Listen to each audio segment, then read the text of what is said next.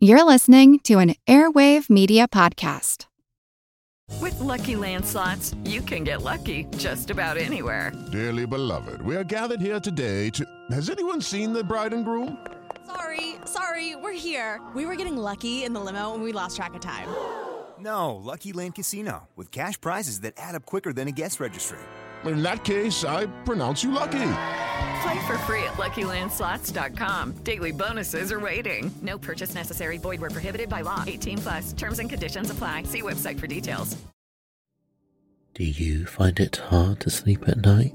Then the Sleep Cove podcast can help you. Hi, I'm Christopher Fitton, the voice and clinical hypnotherapist behind Sleep Cove.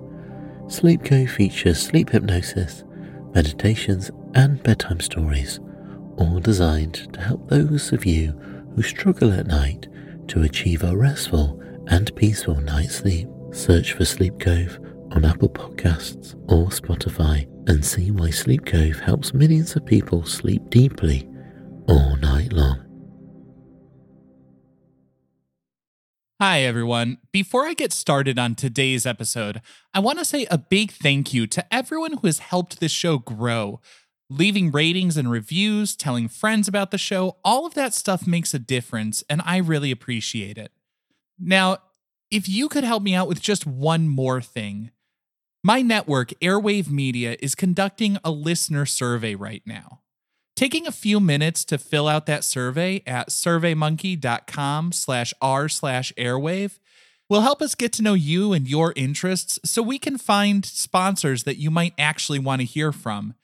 And it gives you the opportunity to give me a little bit of feedback to help me continue to grow and improve the show. As an added bonus, if you fill out that survey at surveymonkey.com/r/airwave, you'll be entered to win a $500 Amazon gift card as our way of saying thank you. Feel like who art Ed? We'll try to spice it. Who art it? Mr. Wood art Ed me. Good. Either way, it's ambiguous. It works on so many levels. I know. That's off to a great start. Welcome to Who Arted, where we explore visual arts in an audio medium. I'm your host, Kyle Wood, and today we're going to be looking at Stonehenge. Now, for any American high school students who are studying for the AP Art History exam and stumbled across this podcast, you may want to check out the Spotify playlist I've created. I've got somewhere around 40 episodes and counting, covering various works from the AP Art History Study Guide. My Spotify playlist is called AP Art History Cram Session, and I'm going to link it in the show notes for anyone who might be interested in that. Now, Stonehenge has captured the imagination of people for centuries. It's hard to categorize the massive stone work. Is it a feat of engineering, sculpture, architecture? Is it a work of deep spiritual significance, or an oversized and needlessly complicated calendar? Located in Wiltshire, England, Stonehenge is made up of standing stones arranged in a circular formation. It's estimated to be over 4,500 years old.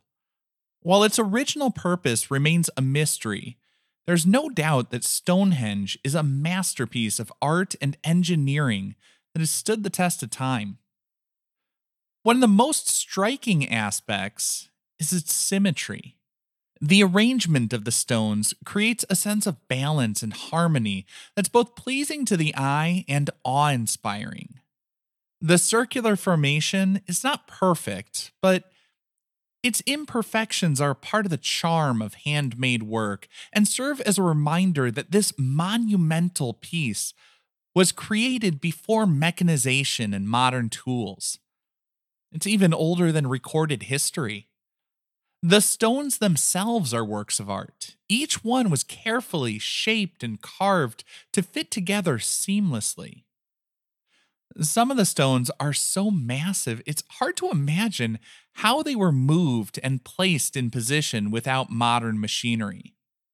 The sheer skill and ingenuity required to create such a monument are a testament to the artistic and technical abilities of the ancient people who built it. Of course, the mystery of how these stones were moved into place has led to some wild speculation, with some people attributing the work to aliens. As much as I love the idea of extraterrestrials mastering the technology of intergalactic travel just to come to Earth and move some rocks around, then disappear with no traces left behind other than, I don't know, some weird, like, monumental stone Jenga gone horribly awry. I'm just going to go out on a limb and say it was probably built by humans.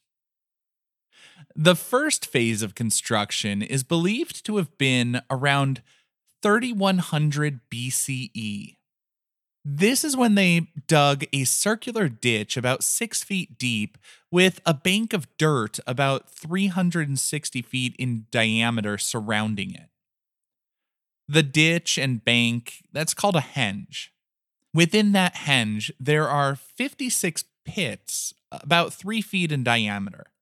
Archaeologists are unsure whether those initially held upright wooden beams or upright bluestones from the Preseli Hills in Wales. If it was the bluestones, that would mean stones weighing between 2 and 4 tons were transported roughly 250 miles. Now, phase 2 came about 100 years after phase 1. The upright posts were set in the middle of the henge. There may or may not have been a roof on the structure, but one thing we know for sure is it was used for ceremonial burials in this period. And archaeologists have said that looking at the remains of the people that have been unearthed from that excavation, it must have been people of high status and privilege. It would have been sort of an honor to be buried at Stonehenge in that phase. Now, phase 3, that's when the iconic stone circle we know today was built. The bluestones or wooden beams from the Aubrey holes, that's those 56 pits that I referenced earlier. They're called the Aubrey holes, named after the person who discovered them. So bluestones or wooden beams were pulled out of those holes, and 30 huge stones, when I say huge, each stone was 13 feet tall, weighing around 25 tons. They were arranged in the middle of the henge, forming a circle 108 feet in diameter. These upright stones were capped with 30 lintel stones lying horizontally across the top. Now, inside that ring of stones, there's a horseshoe-shaped arrangement of trilithons. A trilithon is a pair of upright stones with a lintel stone spanning their tops. So that's that kind of arrangement of stones that essentially looks like the pi symbol. 2 upright, 1 horizontal across the top.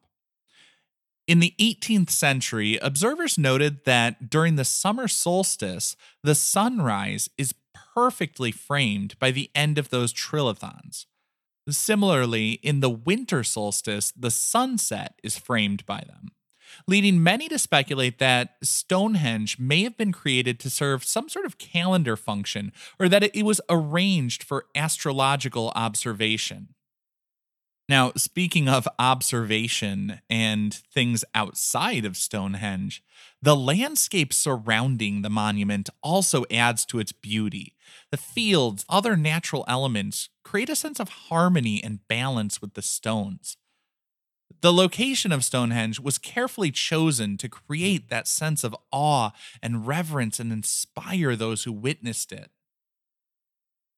It also has deep cultural significance as a symbol of ancient wisdom and knowledge. It's been a source of inspiration for poets, artists, and writers for centuries. Everything from paintings and sculptures and installations, even music videos, photographs, and films. You name it.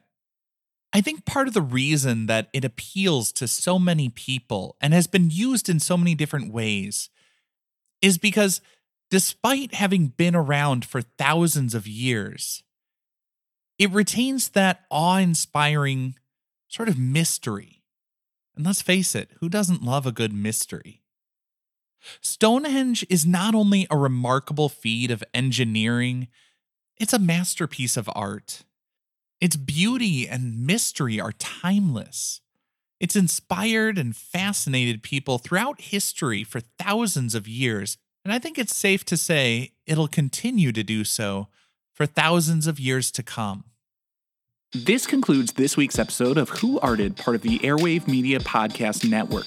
If you found this tolerable, please leave a rating or review on your favorite podcast app. You can find images of the work being discussed this week and every week on social media at Who Arted Podcast on Twitter, Instagram, and TikTok, and of course on the website whoartedpodcast.com. Podcast done.